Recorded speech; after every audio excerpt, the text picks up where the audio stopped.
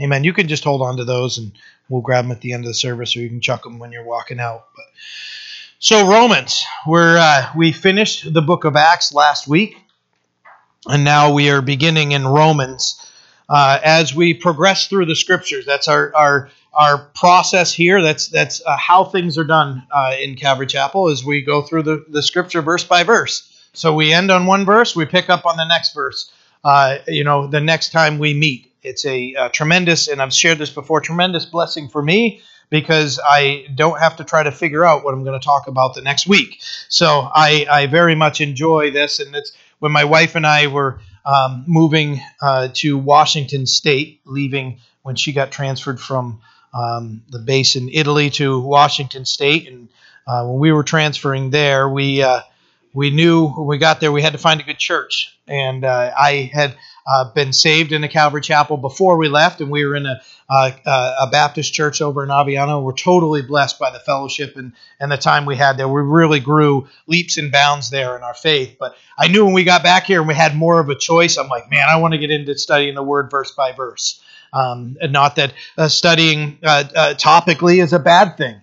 I knew that I wanted to understand more of the Bible, and I knew that I could do that and learn more being a part of Calvary Chapel, because that's the method in which we look at the Bible. We go through it verse by verse, so I'm blessed by it, and this is where we're picking up. So we studied for a few months through the book of Acts, and we saw what the Holy Spirit did through the apostles, and how he worked. And when apostles were made, right, they were disciples. The early ones were disciples, right? They were being disciplined in a thought, and that's in Christianity and being followers of Christ.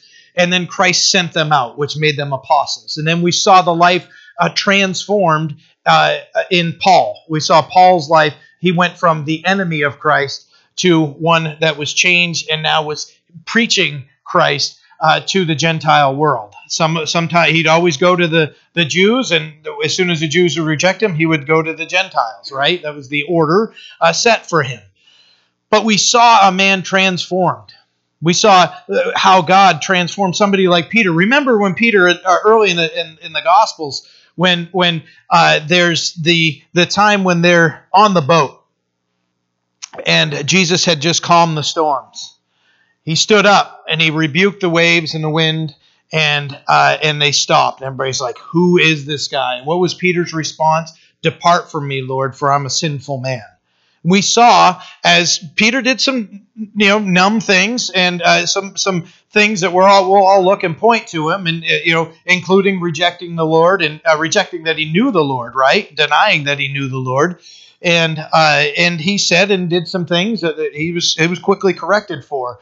But we saw the Holy Spirit poured out upon him, and how the Holy Spirit made all the difference in his life, right? His spirit was willing, but his flesh was weak, right? And we got to witness what the Lord did, mainly through many, as we read through Acts, but specifically the highlights are the ministries of the Holy Spirit through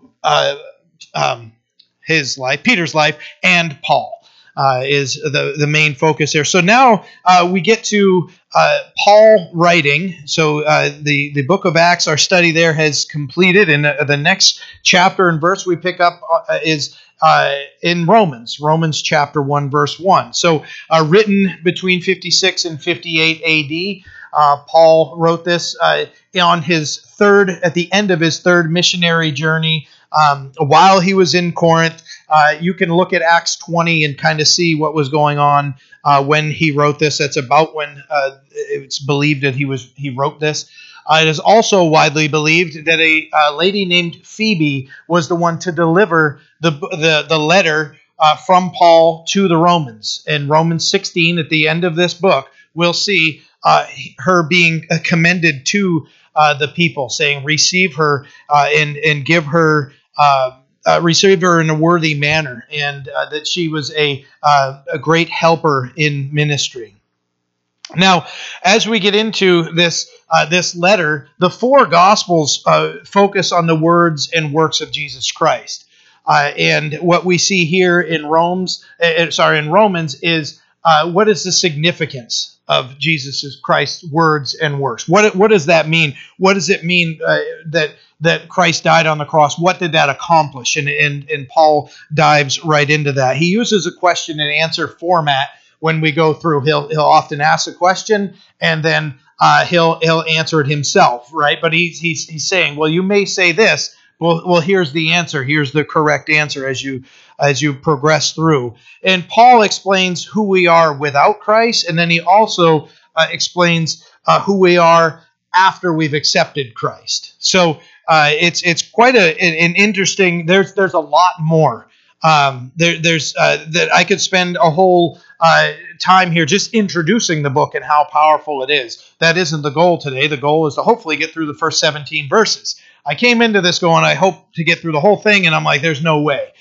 So we're going to focus on the first 17 verses here. But it is a powerful book of theology. You want to dive in and understand more of who God is, more of what God demands, and who we are. You really want to understand more. This is a great book, but it also serves as a practical book. How do we practically live out righteousness in our lives? So there's an exhortation here for us to live lives that are representing people that stand in the righteousness of Christ. So when we go through this book, we're going to see that there are a lot of facts in here, and having a head knowledge of the facts isn't just enough for us, right? We have to apply those things.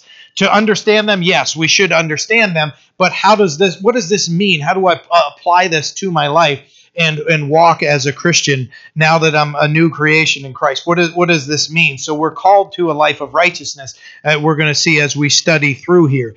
Because we've been justified, which means we've been made acceptable in front of God by grace through our redemption we have in Jesus Christ, there is a righteous life that is demanded of us. If we bear His name, then we have to follow His teaching. We have to follow the Word. We have to submit our will to His. Now, the book can be divided into 4 sections, all revolving around the main theme, which the main theme is righteousness, as we study through here. But the first section would be Romans 1, verses 18 through 3:20, and righteousness needed, the human condition.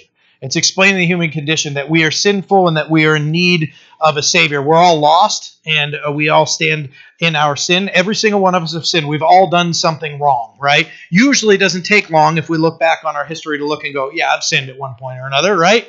I mean, if we ever got a spanking as kids, unless you had just some awful parents that would just spank you for even doing the right thing, right? Then we understand that we've done something wrong, right? There was a disobedience that happened there. But we understand that there's righteousness needed. The second section will be chapter 3, verse 21 through 8:39, and that's speaking of a righteousness that was provided. Romans 3:23 says, "For all have sinned and fallen short of the glory of God." Romans 5:8 says, "But God demonstrated His own love toward us, that while we were still sinners, Christ died for us." Romans 6:23 says, "For the wages of sin is death, but the gift of God is eternal life in Christ Jesus our Lord." So we have all sinned and fallen short of the glory of God, and then we see that there is righteousness that is available. It's been provided for us. The third section that we'll study together is righteousness being rejected. Romans 9, verse 1 through 11:36. Romans 10, verses 9 and 10 say that if you confess with your mouth the Lord Jesus and believe with your heart that God has raised Him from the dead, you will be saved. For with the heart one believes unto righteousness, and with the mouth confession is made unto salvation. Continues in verse 13 of Romans 10, "Whoever calls on the name of the Lord shall be saved." So there's the pleading, like, hey, you need to accept Jesus Christ. Anybody who hasn't needs to accept Jesus. And if they come to a point of belief, then this is how somebody accepts Jesus Christ. No more rejecting, but here's the call to receive Christ. And the fourth section is righteousness demonstrated, that it needs to be demonstrated in our life. We can look at Jesus Christ as the ultimate example, But for us, we are called to demonstrate righteousness in our lives. And we'll get to this many weeks from now. But Romans 12, verses 1 and 2 say, I beseech you, therefore, brethren, by the mercies of God, that you present your bodies a living sacrifice, holy, acceptable to God, which is your reasonable service. And do not be conformed to this world, but be transformed by the renewing of your mind, that you may prove what is that good and acceptable and perfect will of God. So Romans makes it clear that there's nothing we can do to save ourselves, but that we need to come to the realization that we are sinners in need of a Savior, that Jesus Christ is that Savior, and He offers that forgiveness and the washing away of our sins because of who He is and what He has done for us. And then once we've become new, once we've believed in our heart and confessed with our mouth, once we've become new, there's now an expectation for us to live a godly life and to represent Christ by how we live. You know, that we would present our bodies as living sacrifices, holy and acceptable, which is your reasonable service, it says. This is reasonable for you if you're confessing Christ. Now, right before we're going to get into verse 1 here in just a moment. But before we do, it's important for us to understand some of the key words that we need to recognize and understand as we study through this. So there are powerful words used here, and some of them are, for example, law, God's commandments and instructions for us; sin, disobedience to God's word; grace, God's undeserved favor that we can obtain because He just offers it; faith. Hebrews describes faith in Hebrews 11:1 says, faith is the substance of things hoped for, the evidence of things not seen. So we need to understand what faith is. We understand what righteousness is, that uprightness and integrity in our lives. Flesh, flesh, the word flesh is here, and that's our sinful carnal being.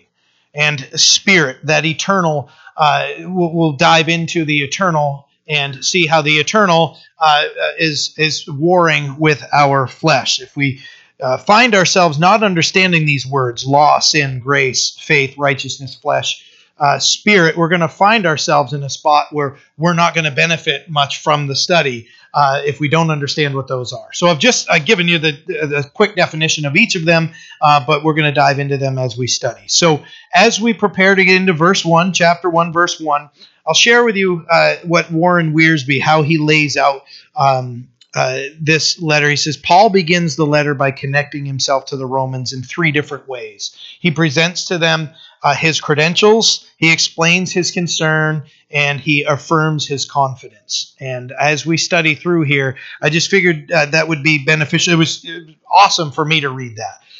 What was Paul trying to accomplish? And how did he do it? He presented who he is, his credentials, and then it continues through in him expressing his concerns and then affirming his confidence. So there's a lot here just in these first 17 verses. His credentials are coming up in verses 1 through 7. Verses 8 through 15 are his concern, and 16 and 17 speak of his the confidence. So as we look at the first portion of Paul presenting his credentials, chapter 1, verse 1 of the book of Romans says, Paul, a bondservant of Jesus Christ, called to be an apostle, separated to the gospel of God. So Paul, who we're familiar with, that as a church, we understand who he was. He was a Pharisee, and he was opposed to the church. He was there when Stephen was stoned, cast his vote against him, held everybody's jackets so they could stone him to death after he preached a sermon for the ages. And then with him being enraged against the gospel, he, on the road to Damascus, had the authority in his hand to go persecute the church. And his intention was to break up the church, to try to stop Christianity from spreading. But he was met with, Jesus Christ met him, blinded him on the road to Damascus, changed his life. And we watched what God did in his heart and through his life. And we've seen Paul. So he starts off by explaining who he is and writing to the Romans. He says, Paul, a bondservant of Jesus Christ, a doulos, the Greek word doulos. And he's a willing, committed servant of Jesus Christ. He's a slave of Christ. So he starts off, this guy that could have this massive, you think of today's world, what somebody might do with Paul's credentials, the RVs and the TV coverage and the radio. Like somebody could misuse what God has done in their life and benefit from it monetarily and in all other ways, worldly ways. But what does Paul do? Paul is identifying himself as a servant of Jesus Christ. As a servant, I'm a slave. Think of that. Think of that, right? Because we can look at somebody who's in a spiritual position and think, oh, they're way cooler than I am, or they're way more spirit. Nope. Everybody just the same, sinful beings, just called by the Lord to do different things, right? Paul identifies himself in the lowest manner he can and says, I'm a bondservant. Paul, this is who I'm writing to you, and he says he's a bondservant of Jesus Christ. Now that bondservant, right? We saw it pictured in Exodus 21, where if a servant desired to stay in the house of their master, they could take in a ceremony, they could take an awl, and the master would drive an awl through their ear and put a gold earring in, and that would be the symbol that person is now a permanent part of that family. They've said, no, this isn't just a job to me. This is part of the family. So that when Paul says this, he says, I'm permanently connected to Jesus Christ, my master, and I'm his slave, and I'm his servant. So it's a wonderful thing when Paul would identify himself as a bondservant. And he says that he's called to be an apostle, separated to the gospel of God. Called to be an apostle. An apostle is one who has been sent out. We talked about that earlier. So he's been sent by Jesus Christ. And we watched that happen in Paul's life. We saw the conversion happen for him in Acts chapter 9. And we know that Ananias went to encourage him. And we know that Paul was directly called to be an apostle by Jesus Christ. And we watched the prophecies about Paul and what was said about him unfold in our study in the book of Acts and see how God used him. He says he's separated to the gospel. The gospel, the word means good news. He's separated to good news. That's what his life is all about. That's what he's saying is the only thing I do in my life is spread the gospel. And that he's a minister. He's one that's been sent out by Christ to spread the gospel. So he's been set apart for good news. Before, he was the bad news, right? Everybody was afraid, right? When Paul came to faith, everybody's like, this same Paul? Even Ananias, when the Lord went and spoke to him, right? When the Lord spoke to Ananias, he told him, don't worry about him. I got him. You can go speak to Paul.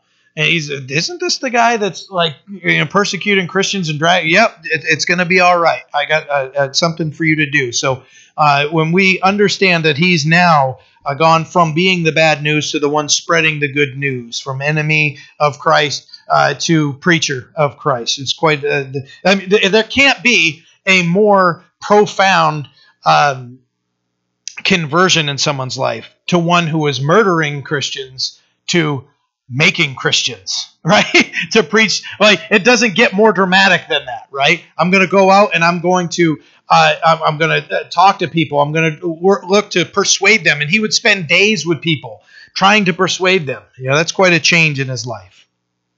Separated to the gospel. Verse 2, which he promised, therefore, through the prophets in the Holy Scriptures. So the promised good news of God through the prophets. Jesus Christ fulfilled more than 300 Bible prophecies in his earthly ministry. They'll start with Genesis chapter 3, verse 15, where God said that he would put enmity, opposition or hostility between you, being Satan, and the woman, and between your seed and her seed.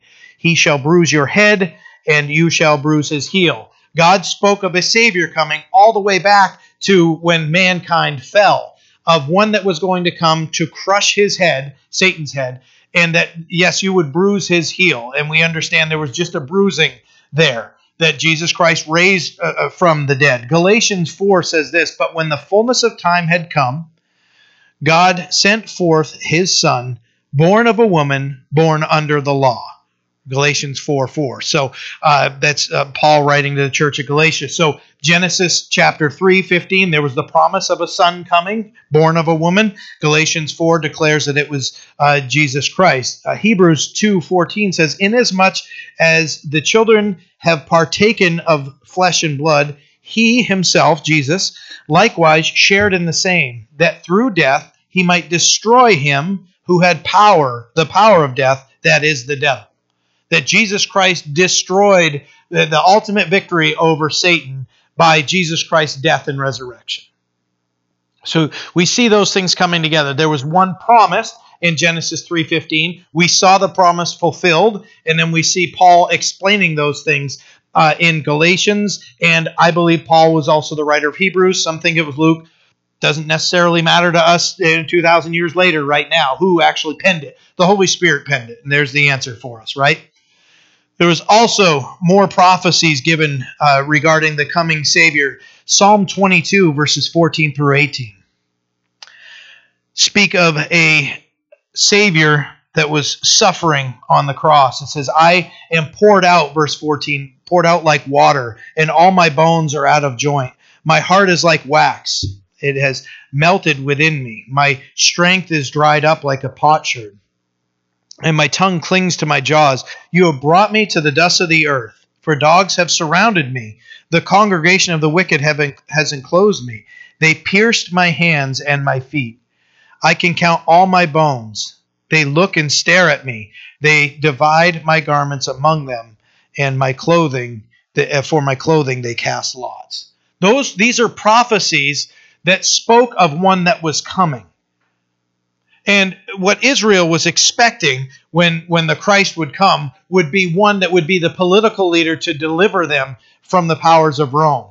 When they heard, oh, the Christ is here, they're like, sweet, here we go. This is our time. We don't have to serve under Rome anymore. What they didn't realize is that the one that was coming to save them from a much more cruel master than Rome, that would be sin in our lives, right? That one that was so much more powerful over our lives than any ruler could be. Sin. What sin does to our lives. The last one we're going to look at is a prophecy speaking to Jesus Christ coming. As Isaiah 53 starts in verse 3 through verse 6 says, He was despised and rejected by men, a man of sorrows and acquainted with grief. And we hid, as it were, our faces from him.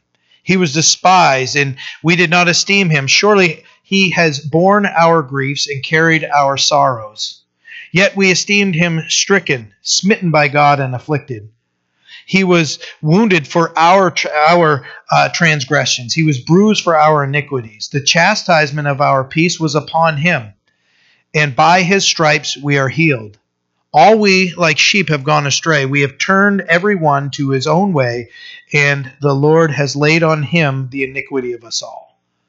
The prophecies speaking of a coming, this is speaking of a suffering Savior to die in our place. So these prophecies that were mentioned, which he promised before through the prophets in the Holy Scripture, those promises that would come. We just read a few of them. There are over 300 of them to look at, right? So we just looked at a few of them. Genesis 3, Psalm 22, Isaiah 53, and understanding what was promised. It was promised one that would defeat death for us, that would take on the punishment that we deserve for our sin, that he was chastised for us. The chastisement of our peace was upon him, that he was bruised for our iniquities, the things that we did wrong, right? Verse 3, Romans 1. Concerning his son Jesus Christ, the prophecies is speaking of, concerning his son Jesus Christ our Lord, who was born of the seed of David, according to the flesh. Isaiah 9, verses 6 and 7. Now this is 700 years before Christ. It says, For unto us a child is born, unto us a son is given, and the government will be upon his shoulder, and his name will be called Wonderful, Counselor, Mighty God, Everlasting Father, Prince of Peace. Of the increase of his government and peace there will be no end, upon the throne of David and over his kingdom, to order it and establish it with judgment and justice from that time forward, even forever. The zeal of the Lord of hosts will perform this. So where it says here concerning Jesus Christ our Lord, who was born of the seed of David, if you go to Isaiah chapter 9, it says upon the throne of David is where Jesus Christ sits, as it was promised to David, right? So there's many things for us as we're looking through here. We can kind of read right over those, but when we understand what Paul is saying, who was born of the seed of David. Matthew chapter 1, verse 1 says, the book of the genealogy of Jesus Christ, the son of David, the son of Abraham. If you skip to 17 in Matthew 1, it says, so all the generations from Abraham to David are 14 generations. From David until the captivity in Babylon are 14 generations. And from the captivity in Babylon until the Christ are 14 generations. The connection where Paul is saying here that he was born of the seed of David. And then we see that throughout the scripture. The Lord promised David that there would be one from him that would sit forever. And then we see that taking place. We saw it prophesied of, right, in Isaiah chapter 9. And then we see that prophecy being explained and being fulfilled in Matthew chapter 1, verse 1 and verse 17, where he's called the Son of David. And he's an everlasting king. There's no end to the kingdom of Christ and his reign. Verse 4 says, and declared to be the Son of God, and with power according to the Spirit of holiness, by the resurrection from the dead. Now, I realize I use a lot of scripture verses, and I don't apologize, but I just say, I know sometimes it might be hard if you're just write down the reference, or if you need, guys, I can print these, I can email them to you, I don't care. But that's how the Lord speaks to me. He speaks to me and he shows me different scriptures and how they tie in together. It has been said directly to my face, you use a lot of references. Yes, I do. And there was not, because we're about the Word of God, right? If I want to teach the Word of God accurately, what better commentary is there than the Word of God itself? Okay, so I know I share a lot of these things, and I don't mean to overwhelm you, but there's always a reason for it. God is always showing this ties in here and highlight this part. And I'm most of the time typing and I'm trying to copy, paste, and put things in here as fast as I can because I'm so excited to share them. And to say it, right? I can't even say it without running out of breath. But I know I use a lot. Bear with me, okay? It says in verse 4, and declare to be the Son of God with power according to the Spirit of holiness by the resurrection of the dead, right? So if you consider John 1, in the beginning was the Word was with God, the Word was God, right? He was in the beginning with God, and without him nothing was made that was made. And when we see all that being explained in the first 3 verses, and that the Word became flesh and dwelt among us, okay? When we consider who he is. So in the beginning was the Word was God, the Word was with God, and the Word was God, right? When we understand who this Son of God is. John chapter 14, verses 7 through 11, the Lord speaking, he says, if you had known me, you would have known my Father also, and from now on, you know him and have seen him. Philip said to him, this is a familiar verse to us, right? We spent some time studying this. Philip said to him, Lord, show us the Father, and it is sufficient for us. Jesus said to him, have I been with you so long, and yet you have not known me, Philip? He who has seen me has seen the Father. So Jesus, as the Son, is saying, if you've seen me, you've seen the Father. The Son is the perfect representation of everything that the Father is. So how can you say, show us the Father? Do you not believe that I am in the Father and the Father in me? The words that I speak to you, I do not speak on my own authority, but the Father who dwells in me does the works. Believe me that I am in the Father and the Father in me, or else believe me for the sake of the works themselves. This is Jesus Christ making that bold declaration that he is the Son of God, where it says, and declare to be the Son of God with power. The power that he says here, the authority that he has from the Father. By the resurrection from the dead. It also continues. Considering resurrection, a few more verses for you. John chapter 10. Verses 17 through 18 say, therefore my Father loves me because I lay down my life that I may take it again. No one takes it from me, but I lay it down of myself. I have power to lay it down, and I have power to take it back again, to take it again. This command I have received from my Father. Command I have received from my Father. Verses, last one, Mark 10, verse 33 and 34 says, "Behold, I am going up to Jerusalem, and the Son of Man will be betrayed to the chief priests and the scribes, and they will condemn him to death and deliver him to the Gentiles. And they will mock him and scourge him and spit on him and kill him, and the third day he will rise again." Jesus Christ claimed to be the Son of God according to the Spirit of holiness and by the resurrection of the dead, as it was said in verse 4 as we're studying through here. I know I've given you a whole handful of verses and references. There's more to chew on, right? We're about getting into the meat of the word when we gather together. So God is so good, and he loves us so much. He feeds us really well, right? Look at the food we have here. Verse 5, "Through him we have received grace and apostleship for obedience to the faith among the nations for his name, among whom you also are the called of Jesus Christ." So Jesus Christ is the linchpin to grace, right? Where it says here in verse 5, "Through him we have received grace and apostleship for obedience to the faith." So how do we receive grace? What brings, there's grace that exists. How does the sinner receive it? Jesus Christ being the one that connects those two, through Jesus Christ. So through him we've received grace and apostleship. God not only wants to save us, he wants to build us in our relationship with him, and then he wants to use us. That's a wonderful thing for us to think of, because when I look back at my past, I go, oh man, I did this, I said this, and all those things, and then to understand that God just takes those things, removes them, covers me by the precious blood of Christ, makes me a new creation in him, builds me, and all that stuff's gone. It's not even a memory for him. It's gone. Verse 7, "To all who are in Rome, beloved of God, called to be saints, grace to you and peace from God our Father and the Lord Jesus Christ." So Paul calls them beloved of God. That's a wonderful comfort, isn't it? To know that we are beloved of God, that God loves us, and just like he loved them. And he says called to be saints. Now the question is, what is a saint?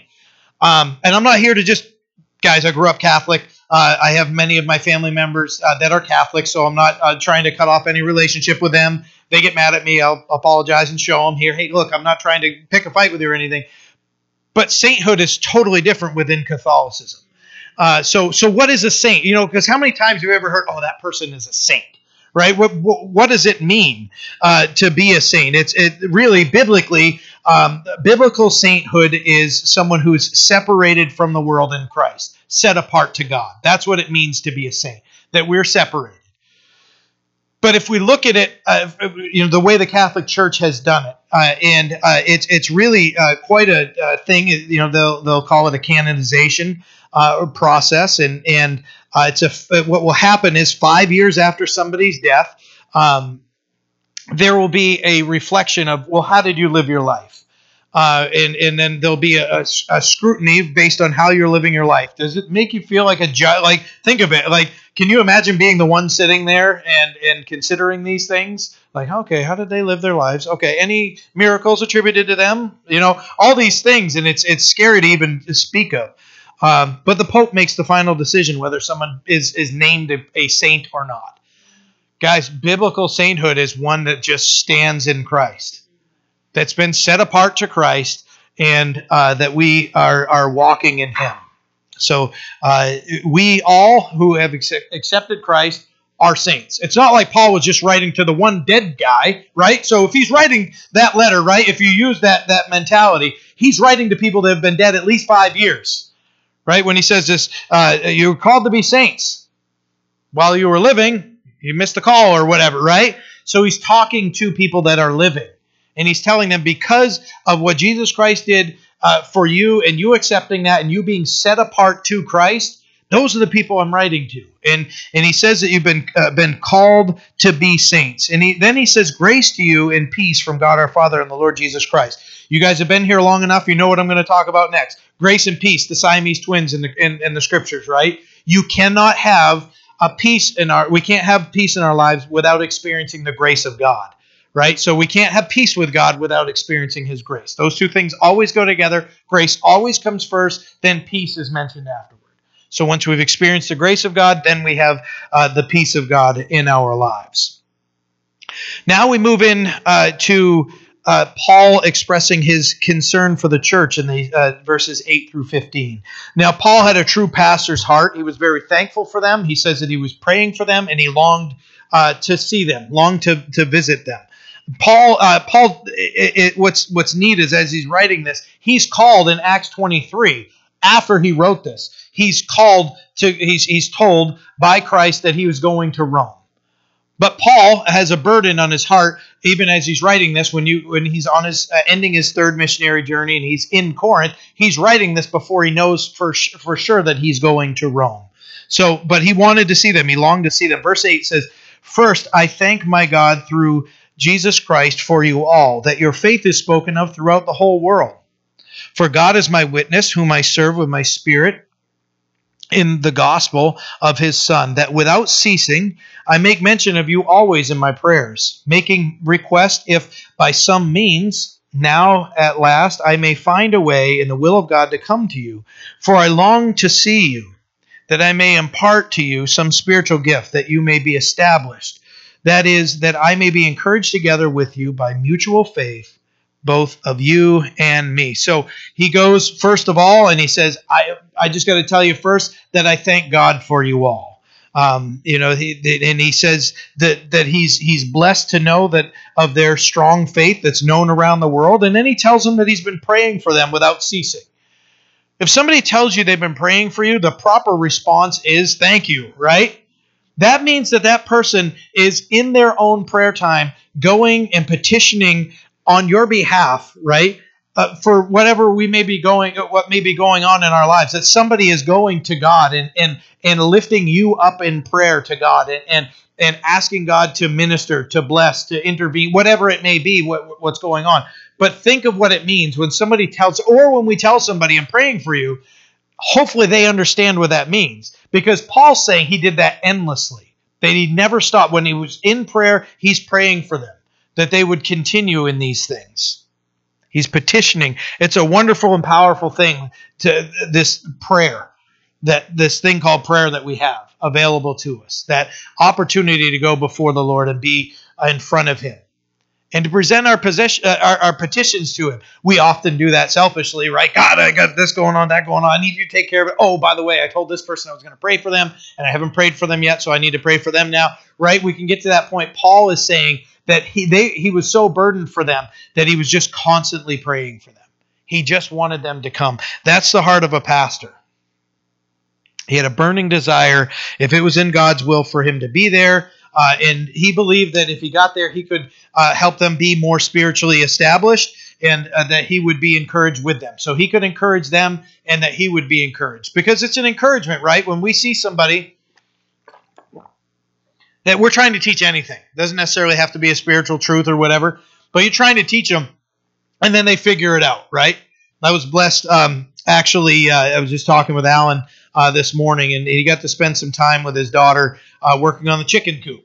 And no doubt blessed. I'm sure there were proud moments that when he's doing this, he's like, she gets it. And, we're going to do these things, right? We get to those points where you see somebody getting it. You see like, I was trying to teach it. For me, it's been, I will never, based on what, I have no ambition to ever do anything recording-wise as playing my guitar. I fell in love with playing it. I'm an okay player, a guitar player, and I'm comfortable with that. I want to be better. But when somebody sits there, and I know they don't know some of the basics that I know, and I sit down, I'm like, oh, yeah, try these things. And they're trying to get their fingers, because there's dexterity that has to be developed in your fingers to be able to do these things.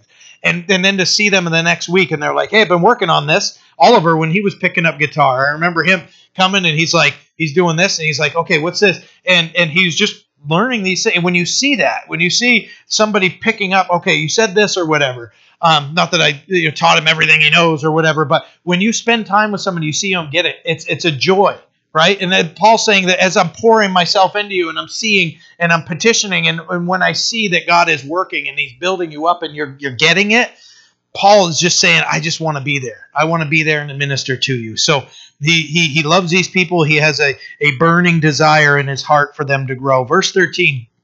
Now, I do not want you to be unaware, brethren, that I often planned to come to you, but was hindered until now, that I may have some fruit among you also. just as among the other Gentiles. I'm a debtor both to Greeks and to barbarians, both to wise and to unwise. So as much as in me, I am ready to preach the gospel to you who are in Rome also. So Paul explains that he wanted to be with them, but he was hindered until then. And, makes us realize that sometimes our desires and God's plan don't always line up the way we would want them to, but we should always rest in knowing that God knows better than we do. Because I know that I've had godly desires. I'm like, God, would you please open the door so I can speak to that person? Or can you, whatever it may be, can you make this guy? And it doesn't. And there's a frustration there. And we have to we're not responsible for that. We're not responsible for the work of the Holy Spirit. He does that work. He orchestrates those things. He speaks to the heart. He convicts the heart. He's the one that draws people to Christ. We can be used for that, but if we're trying to say, hey, on my terms and in my plan, this is how it's going to happen, we're going to be disappointed. But we have to trust that God knows better than we do. So, Paul is saying that he was hindered, but we just have to be able to trust in his will, and we know that Paul did. Paul, wrote Romans, before he was visited by Jesus. I explained this earlier in Acts 23, verse 11. It says, "But the following night the Lord stood by Paul, and said, 'Be of good cheer, Paul, for as you have testified for me in Jerusalem, so you must also bear witness at Rome.'" So he had this burning desire. He wanted to be with them. He was hindered. But when he was writing this before, he didn't realize that Jesus was going to send him to Rome specifically. So Paul was here because he couldn't get there by himself. He was hindered. Paul used the only method he could to reach the people in Rome. And so he writes a letter. And there's a lesson in that for us, to understand that Paul, as a means of communicating with them, now when we read like Ephesians or you read in Timothy, he had already established a relationship with these people. And now he's writing to encourage them. Now what he's doing now is he's encouraging them, and he hopes to meet them someday. Right? So it's a little bit reverse order of what we see in the Pauline epistles and those things. But when we understand, that Paul at this point hasn't met them yet, he's setting a great example for us, that we would use whatever means necessary we have that are within our control to use to reach those. And we don't know what that's going to look like, but if we know, hey, you know what? I can't be in front of them, but maybe I can pick up my phone and make a phone call. Maybe I can send them a text and encourage them. Maybe I can, I don't know how many of us would email somebody, but sometimes that's a safer way to do it, right? You just pull up our email account and send them an email and say, hey, I can't really talk on the phone right now, or I can't meet with you, so I just need you to know. You ever received that text or sent that text before? Hey, just wanted to let you know I'm praying for you, right? Here I am doing this, right, Becky? Right? Because the French, I talk with my hands, right? But there's a great encouragement that comes from that, and we also want to encourage somebody else. By what means? It may not be face-to-face. There are times where, when Jen and I lived in Italy, and we were just starting really diving into our relationship with the Lord, and there's these burdens on my heart where I'm like, I want to sit down and I want to convince everyone in my family, you're going to come to Christ right now, and I'm going to show you how, and this is all these things, right? I'm in Italy, and we're 6 hours difference, right? So if they call me at 8 o'clock here, it's 2 o'clock in the morning. That happened several times, didn't it? By the way, 24 years ago today, that woman was agreed to be my wife. This is our 24th anniversary, so clap for her. Clap for her, please, right? Now, praise God. Proverbs 18:22 says that he who finds a wife has found a good thing, and I've found that in her. And but I remember, when we were over there, we'd sleep in, and 2 o'clock in the morning, I got buddies calling, hey, what's going on over there? Just sleeping, right? But I didn't have the opportunity. So I can understand that, I can't come back and I can't sit down and have coffee and have breakfast and talk about these things. But what would we do? I used to send emails. I'd sit there and I'd send it because it costs a lot of money to call from them. So I'd send an email. Didn't get very much for responses, but I would send an email to people and say, hey, I want to encourage you to accept the Lord and come to faith in those things.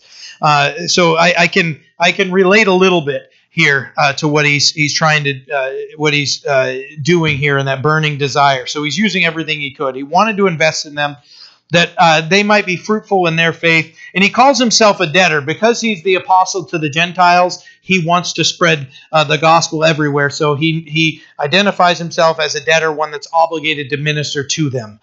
So that's even a powerful thing there. The guy's calling himself a debtor, a bondservant, an apostle, one that's been sent out. And to know the incredible things that God used him to do, it did not go to his head. He didn't get all conceited and say, oh, because I'm so great. He doesn't do any of that. He understands who Jesus is and that God is working through him. So he says, since I can't be there, I want to be, but I'm ready to preach the gospel to you. Verse 16, for I am not ashamed of the gospel of Christ, for it is the power of God to salvation for everyone who believes, for the Jew first and also for the Greek. God, when we consider the gospel is the greatest story mankind will ever hear. There is no greater love story. There is no greater powerful story of redemption than what the gospel offers. The good news, right? This is the good news. You ever heard people say, well, that was gospel truth, and they're talking about like their brakes were seized up on their car. I had to find out, whether that was gospel or not. Whether the brakes were seized. These are conversations I've had with people. I had to find out if it was right. No, gospel means good news. And when he says, I am not ashamed of the good news of Christ, the gospel has the power to save any sinner, to change any life, to give strength in time of need, to give comfort and peace, to give hope and eternal life. Why would we ever be ashamed of it? Right? But sometimes, have we cowered? Have we cowered? We've been ashamed. But if we wanted to talk about the bad old days, right? Bad old days. Hey, this is my old life. And let's talk about how funny that time was. Hey, we stole the alcohol. We did this, that, and like we're comfortable sharing that. That's what we should be ashamed of, right? That we should look back and go, oh, and say, you know what? I was an idiot before, right? And just be so ready and willing to share the gospel of Christ that we'd never be ashamed. Why? For it is the power of God to salvation to everyone who believes. It's the power of God to salvation. For the Jew first, just in that order, Jew first and also to the Greek. Just that's the order it came from. The gospel came, right? Went to the Jew first and also to the Greek. Paul had every earthly reason to be ashamed of the gospel. When you consider it, this is what Paul said, that he received 40 stripes minus one on 5 different occasions. Right? That's lashings, right? Beaten with rods, stoned, 3 times shipwrecked, a day and a night in the deep, and journeys often, perils of water, perils of robbers, of my own countrymen, perils of the Gentiles in the cities in the wilderness. So Hebrews, the Gentiles. These are all things that Paul suffered for the name of Christ. Perils in the sea, perils among false brethren, in weariness and toil, sleeplessness often, in hunger and thirst, in cold and nakedness, and other things. What comes on me daily, my deep concern for all the churches. You see what Paul's saying? He's saying, I've gone through all of those things. Those are things that he's gone through, and what he's saying is daily, I have a deep concern for all the church. He is a true pastor at heart.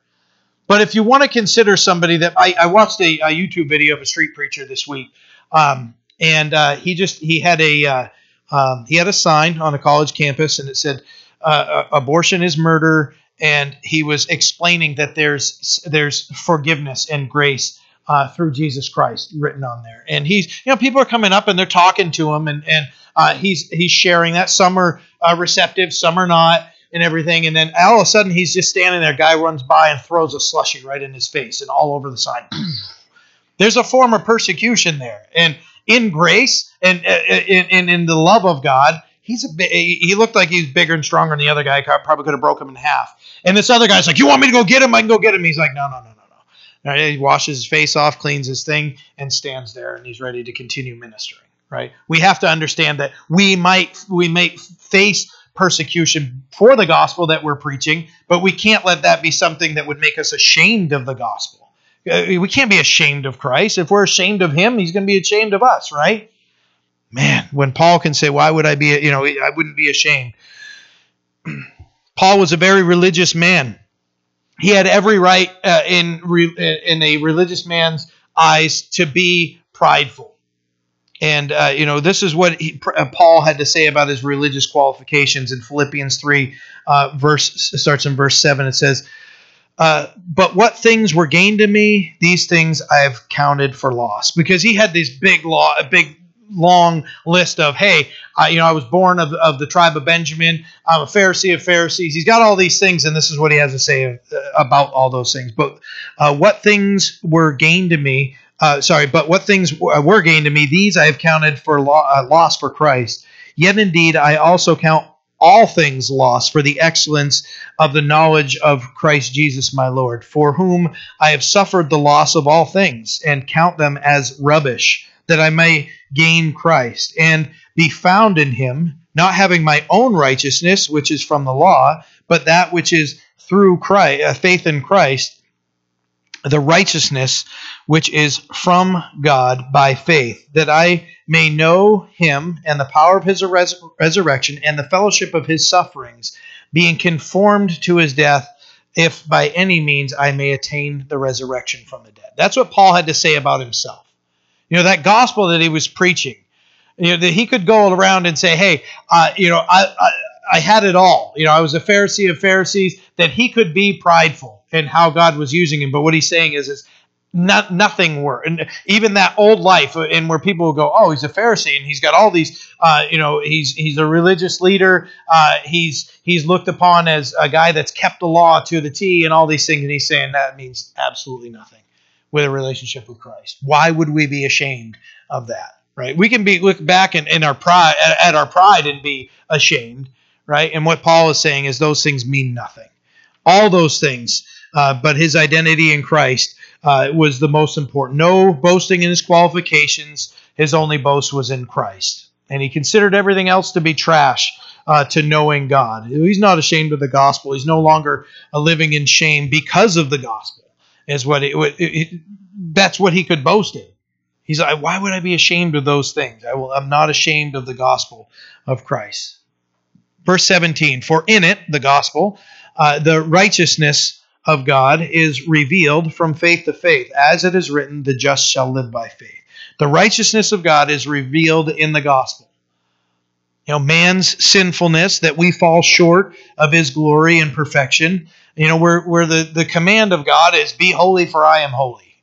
Outside of Christ, there wouldn't be one of us holding our hand up here saying, I am holy, right? Outside of Christ, right? If we are, we got to go get our heads checked, right? Or we just need somebody who loves us, going to give us the loving rebuke of, you don't know what you're talking about. So there's some debate regarding faith to faith and what that phrase means. The NIV says a righteousness that is by faith from first to last. The New Living Translation says from start to finish by faith. There are two sayings that and beliefs that say that this may mean from day one of our journey with God until the last, or that it's progressive, growing through faith from one day to another. So scholars have argued over from faith to faith what that means, or does that mean from believer to believer? There are all kinds of different things. I wouldn't get wrapped up around the axle about it, but those are some things to consider. But it says the just shall live by faith. So he's quoting Habakkuk chapter 2, verse 4. So, and what he's saying is that the righteous shall live eternally because of faith in Christ. The just shall live by faith. We shall live, we shall have eternal life because of faith in Christ. That's when we really look at deep down what that's saying is we have eternal life in Christ.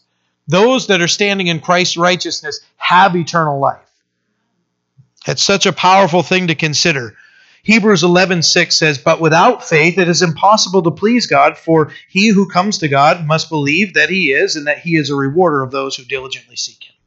We have to, the just shall live by faith. So we have to believe in God, and we have to believe in what he's offering. and then we can stand in his righteousness and trust that we shall live eternally because of what Christ has done. So I'm going to close here, but this also, we can look at it as in a practical meaning. This is just my own encouragement to you, I should say, is there are times where we're not going to believe that. There are going to be times where we're like, am I really saved? Am I just like spinning my wheels here? You guys ever felt that way? Because the problem is there's feelings attached, right? How often do our feelings deceive us? Right? Have you ever been to the point where your feelings have wrapped you up so much over what somebody might think or might have said, and then you go talk to them and it's totally not it at all, and you've tortured yourself? Right?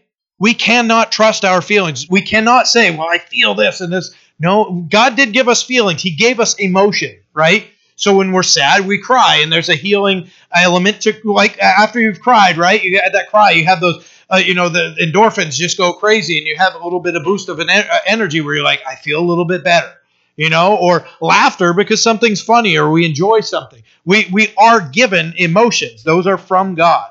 But when we understand, we can't trust our feelings. We can't put our trust in those. So when we consider that that as we're walking with the Lord, and if there's no big hidden sin in our life, or there's nothing crazy going on, we're not rejecting our relationship with the Lord, we're going to church, we're feeding our souls, we're praying in our own time, we're reading our own Bible, and you're like, man, I feel like I'm checking all these boxes, but why do I still feel like this? I don't know. Might need more water or sleep. Or, it might just be God calling you to him. To just continue to pray and ask him to minister to it, whatever it may be. But if we consider that just shall live by faith, right? So we understood the eternal meaning of that. But also for us, we have to live by faith. We have to say, well, by faith, I understand that I am a child of God and that I need to conduct myself and I need to do these things because this is where I'm going to remain strong in my relationship with him. So, we're not promised a life without hardship, but we are promised that no matter what, we face and what we go through in our lives, that God is with us, that he's carrying us, and that we have peace with God as we continue in following him by faith, right? And once again, considering faith, Hebrews 11, verse 1, now faith is the substance of things hoped for, the evidence of things not seen. It's substance of something hoped for, right? That doesn't seem to make sense, right? Right, because if you're hoping for somebody for something, there isn't a substance.